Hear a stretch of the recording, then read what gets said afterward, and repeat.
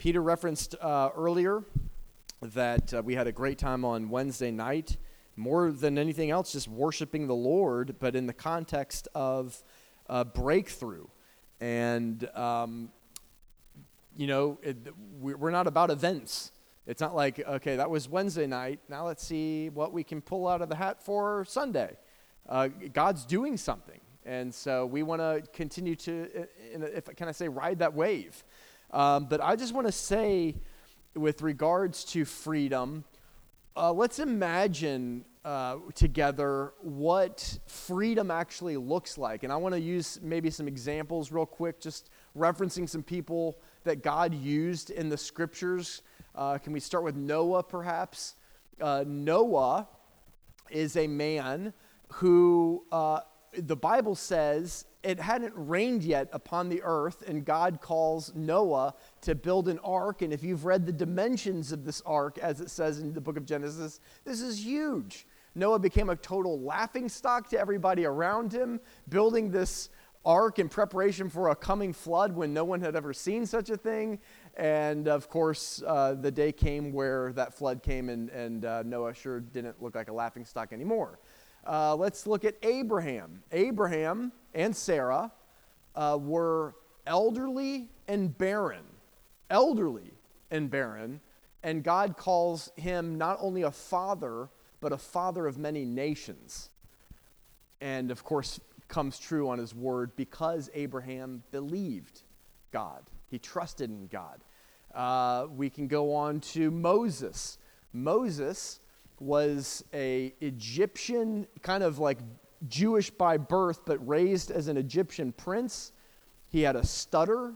He got into trouble in Egypt. He had to flee Egypt. He was basically in exile. He couldn't go back to Egypt because the Jews didn't really receive him, and the Egyptians wanted to kill him. And God calls that guy to go back to speak to Pharaoh, the most powerful man on the earth, and tell him to let the Jews go from the slavery that they were in. And it happened, right? And David, well, let's say Gideon as well. Gideon, the least of his family, who was of the least of the tribe, which tribe was the least of all the tribes of Israel. He's the least of the least of the least, and God comes to him and says, "You mighty man of valor," and calls him to be a military leader to lead his people against the powerful Midianite army. And then you've got David, the forgotten shepherd boy. When Samuel the prophet came to anoint the next king and knew it was the son of Jesse, David wasn't even considered amongst the sons because he's just forgotten. He's out there tending smelly sheep, and God says, "That is my choice to be the king," and sets up a throne upon which Jesus himself comes and takes. Jesus later is born of a teenage girl who gets pregnant out of wedlock, marries Joseph, an obscure carpenter from the backwaters of Galilee, is raised at absolute nobody, and God says, you be the Messiah and call my people. Are you starting to kind of get a pattern here? And then you've got Peter. Jesus calls this guy Peter. He's a smelly fisherman, impulsive, and all sorts of issues with this guy. And Jesus basically appoints him to be the lead pastor of the first ever church. And then you've got Paul the Apostle, of course, whose resume included killing Christians before he was appointed as the one to take the gospel to the Gentiles. I say all of that to say this. I want you to imagine, all of us to imagine, what would your life look like if you totally believed and there were no hindrances, no excuses, no reasons, there's no fear, no nothing holding you back from exactly what Jesus would have you to do? What would your life look like? Can you picture that? A couple weeks ago, Nita preached about kind of breaking through from fear and said, what would your life look like if you had absolutely no fear? She said, that's probably what God's called you to do. What would your life look like if there were no limitations at all? What would Jesus want to do through your life if that was the case? I want to say that's probably your call. And God has called us to such a freedom. Amen? He's called us to freedom. I'm not saying that there aren't any natural limitations. Believe you me, I face the same stuff. However, God, the whole thing of this thing of belief is in spite of, for example, the fact that I'm elderly in the case of Abram and my wife is barren. If God has said, then if I will trust and if I will do whatever I need to do, God will bring it to pass. God can make it happen. All he needs is a people who believe. And so today we're going to be talking about breaking free from these things that would keep us out of the call of God, because God calls his people to be free. In fact, if you look at kind of an important verse, Exodus chapter 5, verse 1, you can flip there now if you want to. Exodus chapter 5, verse 1, as God is forming this covenant people, the Jewish nation, and as many of you would know, he spoke to Abraham, and he calls him a father of many nations, and those he has descendants, and they begin to become numerous in number. And then, as God promised, they would go into Egypt, and they were there for 430 years in slavery, during which time they grew to 1 million in number. And then their cry from the harshness of the Egyptian enslavement that was upon them, their cry begins to go up to God, and he raises up Moses as a deliverer, and he speaks things that are important in the calling out of his people out of Egypt and into the purpose for which he had them. And in Exodus chapter 5, verse 1, God first tells Moses what to say to Pharaoh in terms of calling these people out. And these are the words that were used. In fact, there are 7 times that God calls to Pharaoh through the person of Moses, and every time there's like a slight variance of the wording. But here's the first time. Afterward, Moses and Aaron went in and told Pharaoh, "Thus says the Lord God of Israel, let my people go. Let my people go, that they may hold a feast to me in the wilderness." That always kind of sounded a little strange to me. Let my people go that they could eat a bunch of food out there in the desert somewhere. That doesn't, it just kind of doesn't add up. But the word, I want you to take note, firstly, let my people go. And I want you to, let's all hear that over ourselves this morning. That is God's spoken word over his people. Let my people go. In other words, there are things that are holding on to God's people, keeping them out of the fullness of what God has planned for them. But it's not just let my people go. And a lot of people mistake this idea of freedom as just kind of like freedom so that I'm free now. When in fact, it's freedom so that you can go do what God has called you to do. In this case, that they may have a feast for me in the wilderness. Now, if you look at the original Hebrew language, that's hold a feast, this is what that would mean. It would mean to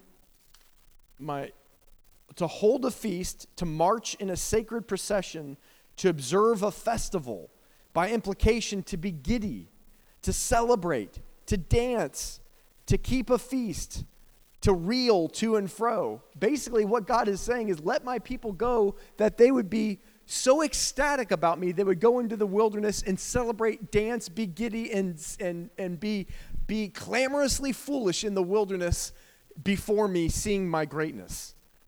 That's what God is saying here. This defines how God calls his people, and today we just want to look at 4 steps to walking into freedom. I want you to picture yourself being free in the same way that the the Israelites just saw. Being set free to be giddy and to be celebratory and to be having a party because of what God's done in your life. That's what this looks like. 4 steps to finding that freedom. First is to be a disciple of Jesus. I'll explain what that means in a bit. Secondly is to identify the stronghold. Thirdly is repentance. And fourthly is to replace or displace the stronghold. You ready to dig into this? Guys, I want to say, I believe that what God is doing in us as a church has potential massive ramifications. And as we're looking at these 4 steps, please don't just look at this as a sermon. This stuff that we're about to look at is stuff that's actually worked in my life. This isn't theory. This is, I have been bound by things in my past, and this is like what I've discovered to be a pathway into real freedom, not a good sermon. And what we want is to see us as a people know how to access the freedom that God has for us, that we would be free, which sets off, I believe, it becomes a catalyst of freedom for other people. And so this first step is to be a disciple of Jesus. If I could just share with you briefly and remind, because most of you already know the story, of when I became a Christian around, senior year in high school. Again, I've told you the story many times, so bear with me. But shortly after I became a Christian, and by that I mean I gave my life to Jesus. I had an epiphany of the gospel. I didn't just choose religion or decide to go the straight and narrow. I had an epiphany, an understanding that Jesus is real and he has invited me into eternal life and the life with him. And the way to do that is to turn from my life and to give my life to him. And I did that. And it was as I walked that out that I began to start feeling, most people talk about, like Rodney a few weeks ago, he talked about when he became a Christian and he started seeing colors differently and the world seemed beautiful. And you know what happened to me when I became a Christian? I started to feel bad about stuff that I had never felt bad about before. And the best way I would know to describe it is I felt the displeasure of Jesus with regarding certain things. And the first thing that began to happen was this thing of intoxication, this thing of drug and alcohol use and abuse that was very normal in my life and was completely normal in the social circle of, kind of the suburban Atlanta teenagehood, right? And it's like I realized as I'm reading the scripture, me and my friends are what the scriptures are referring to as the heathen or as the sinners. I mean, this is like we are categorically that. And I've given my life to Jesus, and I started to feel this sense of I can't think of the right word. Compromise and conviction for sure. Conflict. I've given my life to Jesus, and yet my life is not yielded to Jesus. It's a horrible feeling, actually. It took a year of me resisting that, coming up with arguments in my head, trying to get God to rather deal with something else in my life other than this, because if I was to make a change of not getting intoxicated and changing from the party lifestyle, it would mean that I would flee all of the social world that I knew. And when you're 18, 19 years old, your social world is rather important.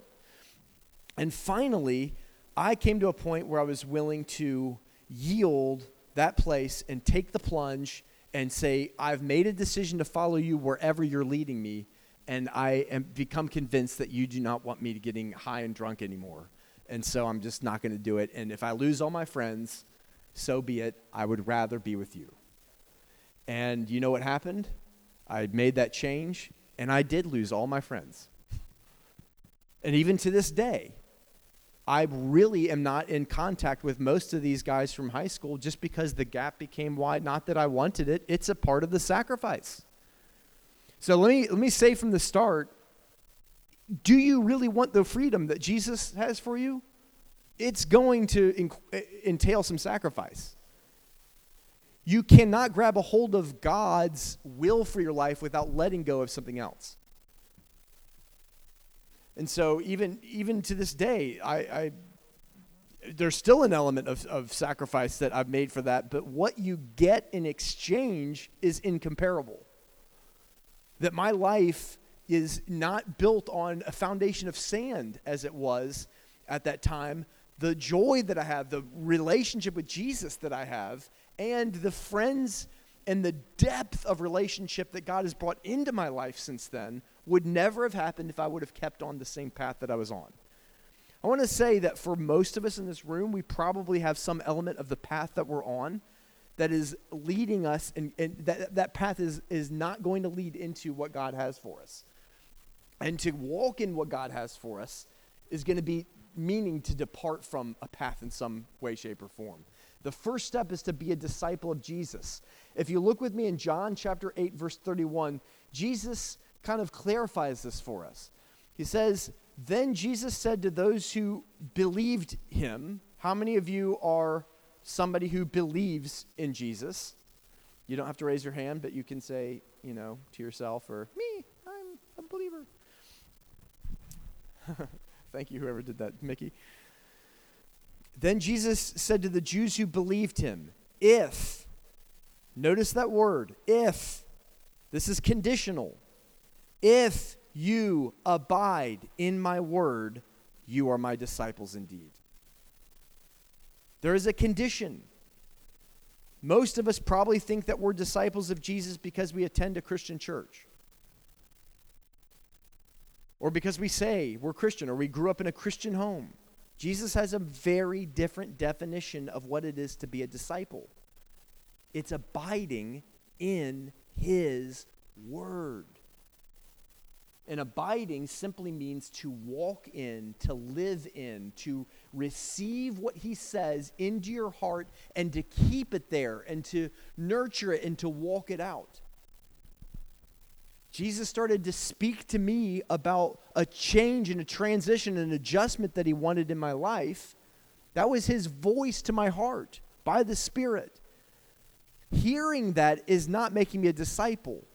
Abiding in it, allowing it to do the work in me and walking that out, that is a disciple.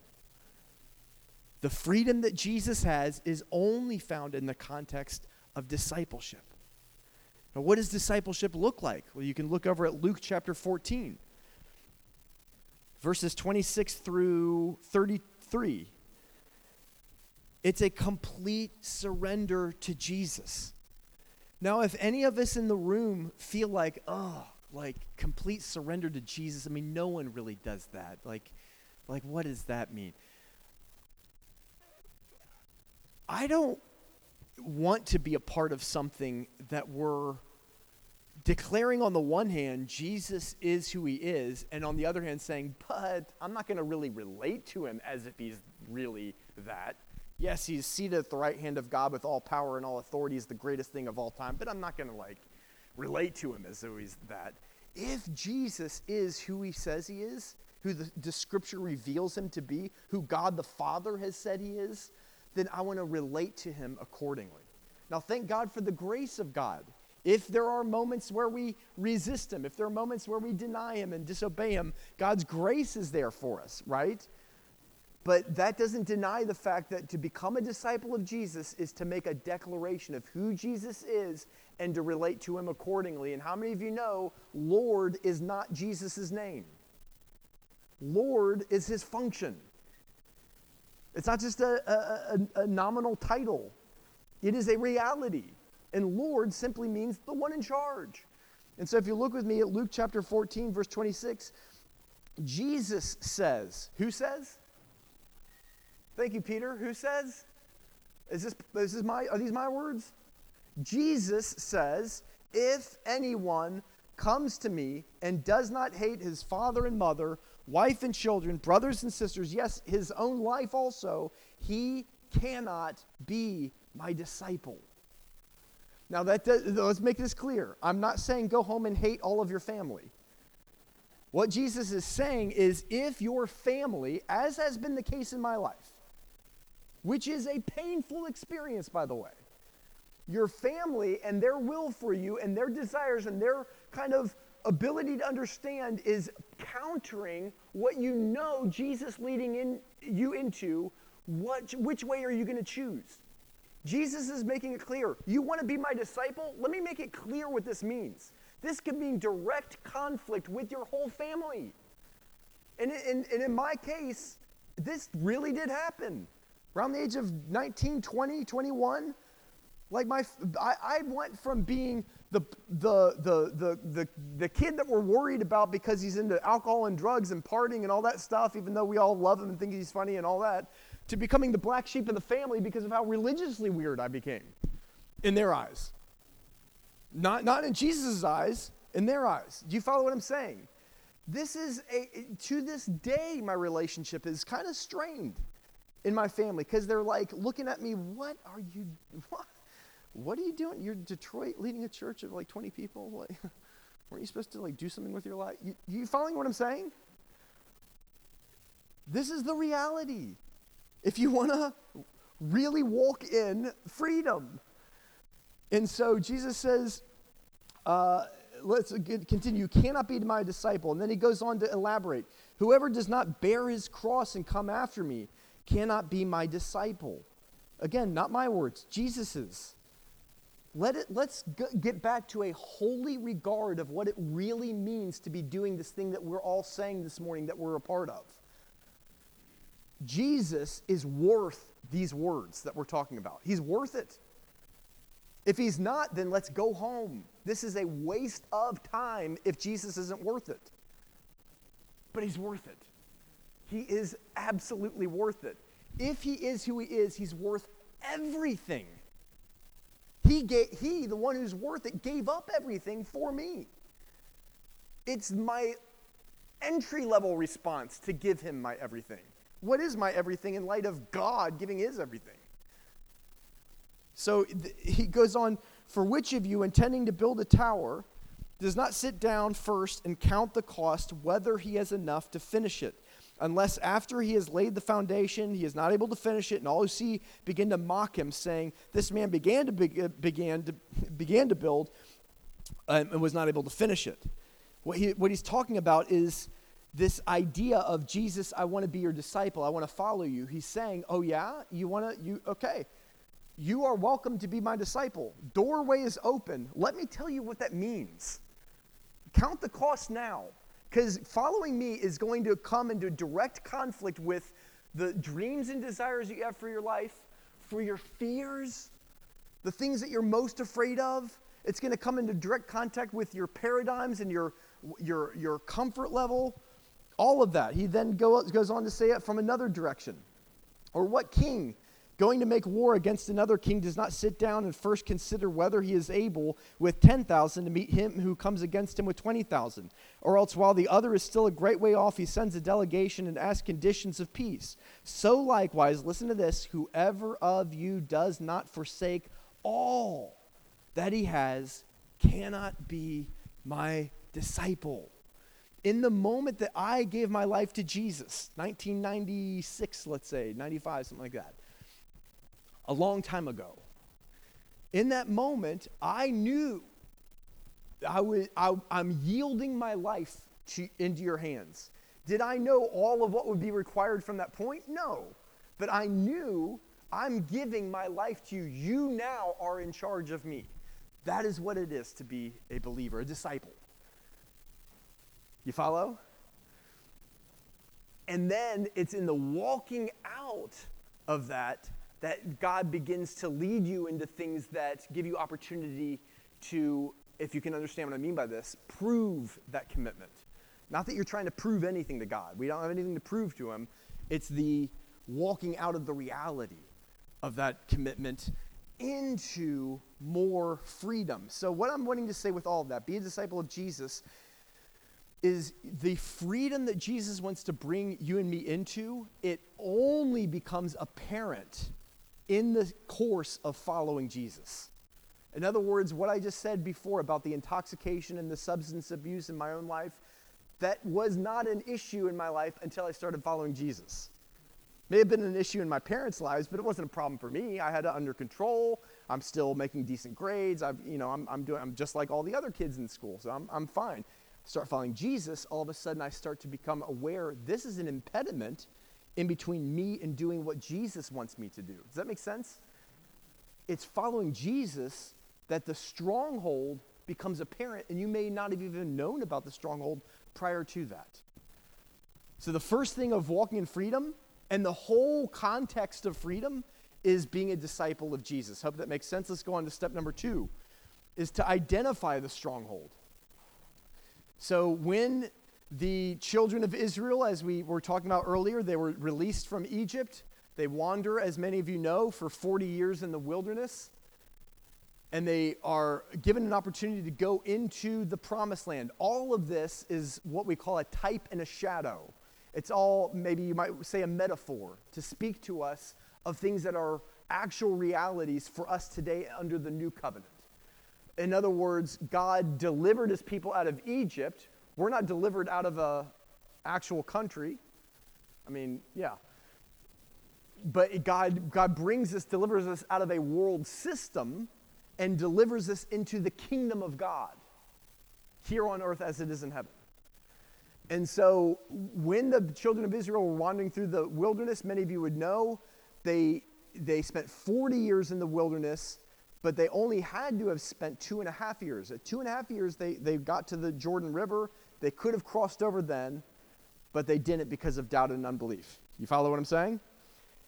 In Numbers, and you can turn there with me now, Numbers is like, what, the 4th book of the Old Testament? Chapter 13, verse 1, we read about this. This is the moment right here where they first get to the precipice of the promised land. And in verse 1 it says, "And the Lord spoke to Moses, saying, Send men to spy out the land of Canaan, which I am giving to the children of Israel. From each tribe of their fathers you shall send a man, every one a leader among them. And they returned from spying out the land after 40 days, and now they departed and came back to Moses and Aaron and all the congregation of the children of Israel in the wilderness of Paran at Kadesh. They brought back word to them and to all the congregation and showed them the fruit of the land." If you did I skip over a few verses? I did. I didn't tell you to go to verse 25. My apologies. You must be wondering what planet I'm on. Yeah, skip over down to verse 25 and then pick up in verse 27. "And then they told him and said, We went to the land where you sent us. It truly flows with milk and honey, and this is the fruit. Nevertheless, the people who dwell in the land are strong." Remember I said the second step is to identify the stronghold? Here's that language, that terminology. "Nevertheless, the people who dwell in the land are strong. The cities are fortified." This is the idea of what a stronghold is. "And they are very large. Moreover, we saw the descendants of Anak," which means giants, living there. Strongholds are the obstacles in your belief system, in your heart, in your thinking, in your inner belief system that you face. They're like walls. As you're a disciple of Jesus, following the voice of your shepherd, you will come into walls of things, of behaviors and belief systems that keep you from fully being able to walk out what Jesus is leading you into. Some of you know exactly what I'm saying. So for me, that first thing was intoxication and drug abuse and getting high and drunk and all that. That was the first thing that I began to deal with in my following of Jesus. I realized I can't do this and follow Jesus. Jesus is leading me out of this, and I've got a question. Is he really Lord? If he's Lord, I'm going to have to stop doing this. If I stop doing this, I may lose all my friends. And as I already told you, I did lose all of my friends. Not that they hate me, they just kind of, all right, we don't know what to do with you anymore. Gave up getting high because of Jesus? Like, what's wrong with you? Thank you, Gloria. It's as you're following Jesus, you begin to come into these things just like the people that we just read. They're going into the promised land. God has spoken this promised land over them. I'm giving it to you to inherit. It's a land flowing with milk and honey. They get there, and there's not just milk and honey in the land, if you've noticed. There's also giants and fortified cities. And I want to say to you, Jesus' will for you is flowing with milk and honey, and there's also giants in your land. And to truly follow Jesus is to not just look at those giants and be like, oh, and walk away and, okay, God, I'll serve you out here in the wilderness for a few more years. We can just do that, rather. It's to look at the giant and to say, not by my power, And not because they're weak, but because of him and his faithfulness and who he is, I'm going to face that giant.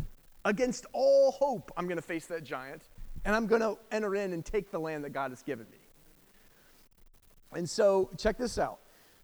In fact, I'll say another one. Again, this isn't necessarily news. It's not that I've never shared this with you, but one of the next things that happened in my life was the fear of public speaking, the biggest fear in my life. I was petrified. I would rather die than have to stand up in front of a group and talk. And then as I'm following this Jesus, and I've followed him, I've given up my social circle, I've lost my friends, I'm not drinking and getting high anymore, I'm not getting drunk. I mean, Jesus, I'm ready for heaven by now. Like, I'm holy, right? And then he starts putting in my heart that you're called to preach. Oh, no. Not good.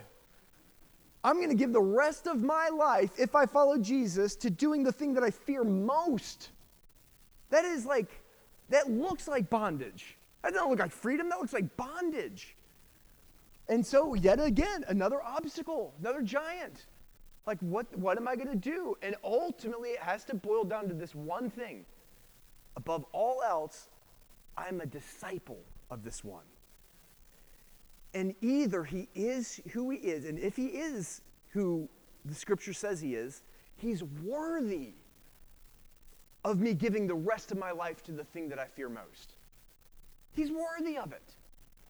The cool thing is it doesn't end there. As I began to step in obedience against all hope and began to face that giant, today I would say I'm probably in my happiest, as you can maybe tell right now, doing this very thing. I would have never known that had I looked at that giant and turned around and said no. So let's find out what happens when these people did that. They said, verse 29, the Amalekites dwell in the land of the south, the Hittites, the Jebusites, the Amorites dwell in the mountains, and the Canaanites dwell by the sea and along the banks of the Jordan. Can we pause there? And I want to ask you, can you identify give it a name? What may be the stronghold that you're facing? What is the obstacle that maybe keeps on coming up and manifesting itself, and you're trying to just kind of sweep it under the carpet, or trying to turn your back from it, or pretend it's not there, or ask God to rather deal with something else in my life? What is yours? Because the second thing, after choosing to be a disciple of Jesus, which means to follow him wherever he is leading, the second thing is to be able to identify and give it a name. As he is pressing in on an issue, to recognize what it is. They did right there, but here's the problem. The next verse, well, actually, let me just say, before we read the next verse, as you begin to face this giant, there are going to be two voices inside of your heart. I don't care how spiritually mature or immature you are. We are all going to have these two voices. One is the voice of the Spirit and the voice of faith that is not looking at the giant or looking at you. It's looking at God. God has said, therefore, I'm okay. I can take this giant. And in you also, in Jesus' name, I prophesy to you, there is going to be the voice of faith in the flesh. That is not looking at God, it's looking at the giant and looking at your inadequacies. And there will be a clash inside of you. Guarantee. Freedom comes to those who determine, I am going to hear the voice of God. Let's read this verse 30. Then Caleb, thank God for Caleb, the voice of the Spirit, the voice of the flesh. Caleb quieted the people before Moses. And he said, let us go up at once and take possession. Why? For we are well able to overcome it. I don't think Caleb was taking stock of the number of the Israelites and saying, you know what, we've got them. He was taking stock of the one who called him. And on that basis, he says, we are well able to overcome him. Verse 31, here's the tragedy. But the men who had gone up with him said, we are not able to go up against this people, for they are stronger than we. If Caleb believed that we're well able to overcome them because of the strength of the God who's with us, why did these other spies that went with Caleb believe that the giants were stronger than them? Because they simply were looking at the giants and their own inadequacy rather than him.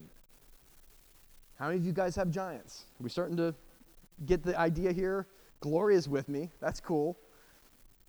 The rest of you don't have your hand up, just don't know it yet. Paul's got his foot up, and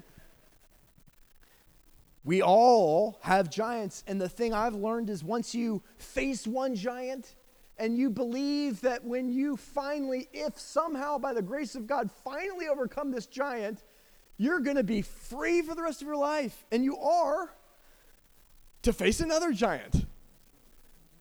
And then another one, which is the very story of the Israelites when they finally did take possession of the promised land. Piece by piece, place by place, little by little, taking the land. Don't think that you and I aren't walking the same thing out today. We are. This is what it is. And I'm going to define what these things are a little bit more in just a minute. But I want you to know it's that voice. Are we going to listen to the Caleb voice or the doubt and unbelief? So what do we do now once we've kind of established this? We repent. We repent. Now, some of you think, oh, geez, like, are you one of these guys who stands on the corner and, with the sign and the soapbox and the yelling at people with a megaphone, repent, the end is near.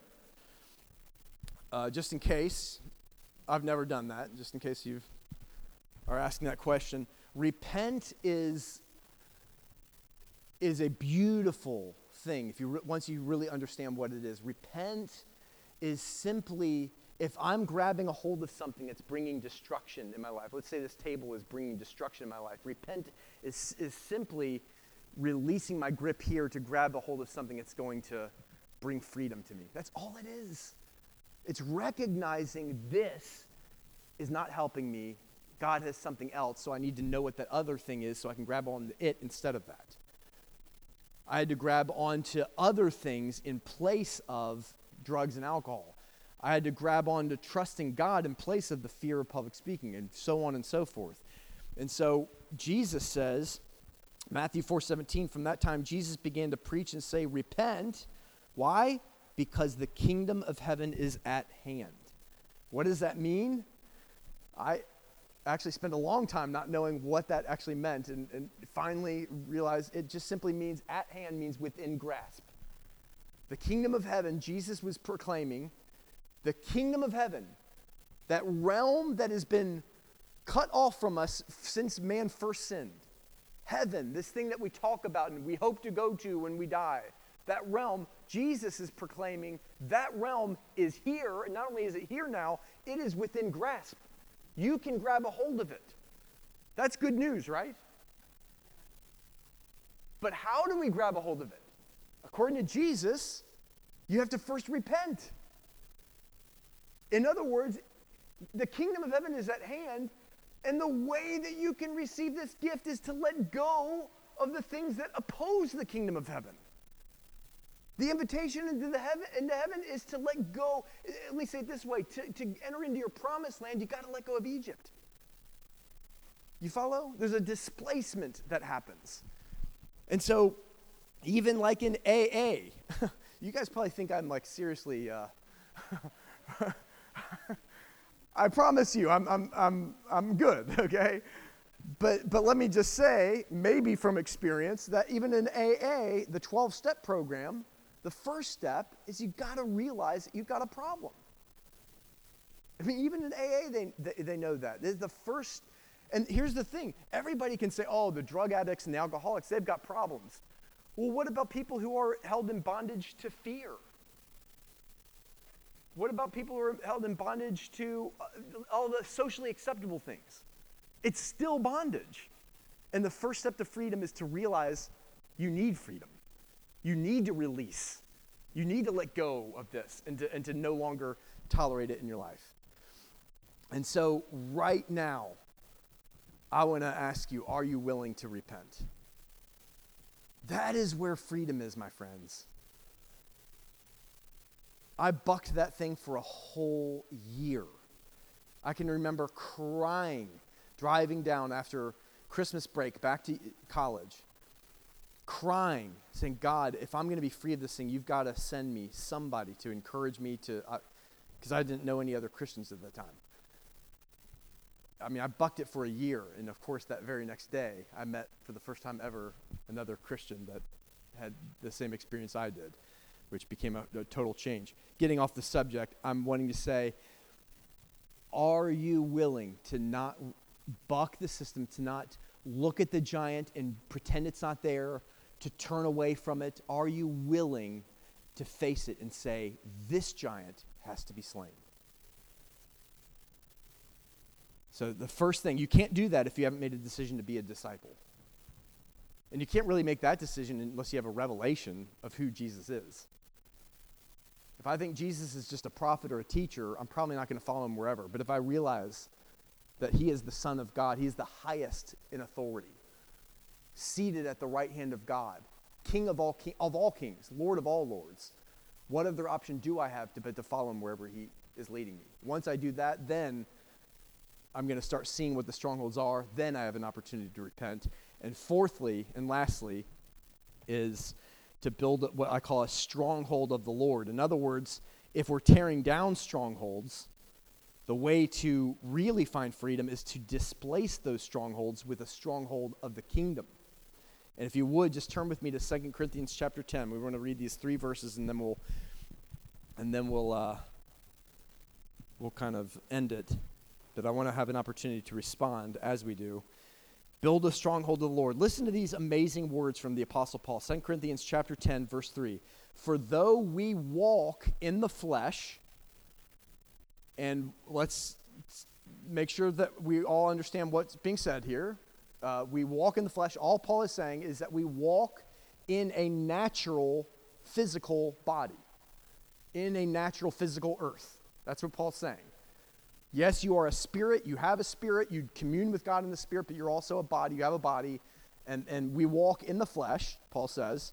We do not war according to the flesh. In other words, the war that we're in is not fleshly, it's not physical and natural like a natural war. For the weapons of our warfare are not carnal, in other words, natural, physical, but mighty in God for pulling down strongholds. The first thing I would just want to point out, you and I are in a war. I would dare say most people who claim to be Christians do not really believe that they are in a war. And if you don't believe you're in a war, and consequently you're not fighting, are you winning? We need to realize what the war is.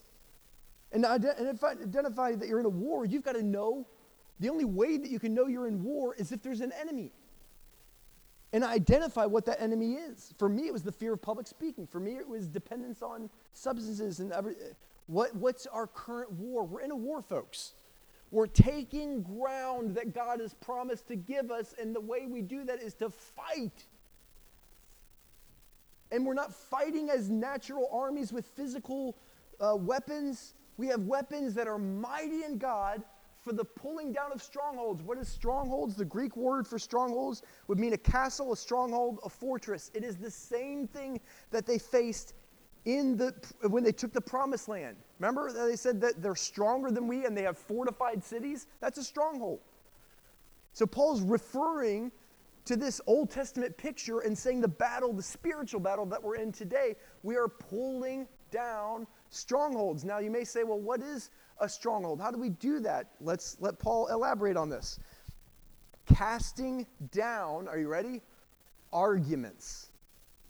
Your stronghold has a voice, and it makes arguments. In your heart, I had an argument.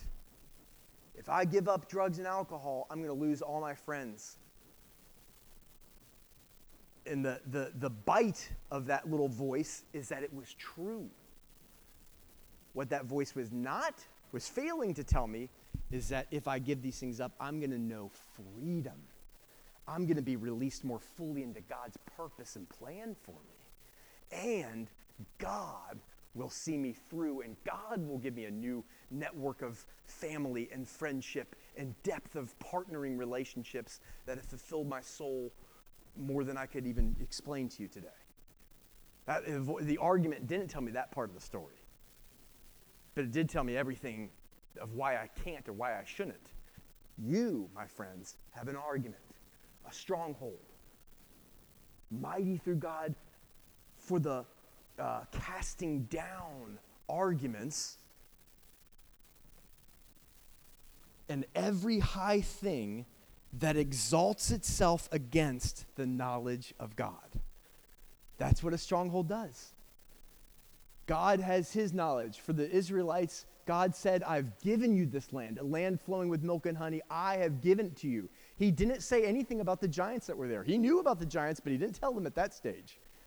He just told them, there's a promised land. You got this place. And when they came there, they found out that there were high things that exalted themselves against what God had said. Am I making sense? Those enemies that lived there and possessed that land, they taunted themselves as, you cannot take this land. We're bigger than you. We're fortified. You have no right, no memorial. You can't come into this place. You're going to die if you even try. Every high thing that exalts itself against the knowledge of God, check us out, bringing every thought into captivity to the obedience of Christ. That is the whole thing right there. Is God doesn't just want to have a church on the earth of people who are good Christians and come to church on Sunday. God needs a people on the earth whose thoughts are coming into sync with his thoughts. And when our thoughts are opposing what he has said, we take those thoughts captive and make them come under captivity to obedience to Jesus. And when that happens, guess what can happen through us? The kingdom of God can come. The kingdom of God that is at hand can now be possessed by God's people and manifest into the earth. Freedom. That same God speaks over your soul this morning. Let my people go, that they may hold a feast in the wilderness. That they can be celebrating and giddy about my goodness and my freedom. I might want to get a little giddy right now, in fact, myself, because as I think about the bondage I've been in, and that I am patently not in that bondage anymore, that makes me a little celebratory. And I know it's not because, if you're thinking, oh, you're such a good, you're a pastor, you're such a good, it has nothing to do with my goodness. The whole key is saying yes to Jesus. That's it. He's the good one. He always brings deliverance. He always brings the perfect will of God, but it does mean that we have to surrender all to him in order to receive what he is ordaining for us. And part of what I'm doing right now is just trying to whet your appetite to where you are beginning to realize surrender is for my good. Surrender is worth it. Jesus is worth it. Jesus is worth it. Just as we close and respond, I'd like to just go back into song. Could I invite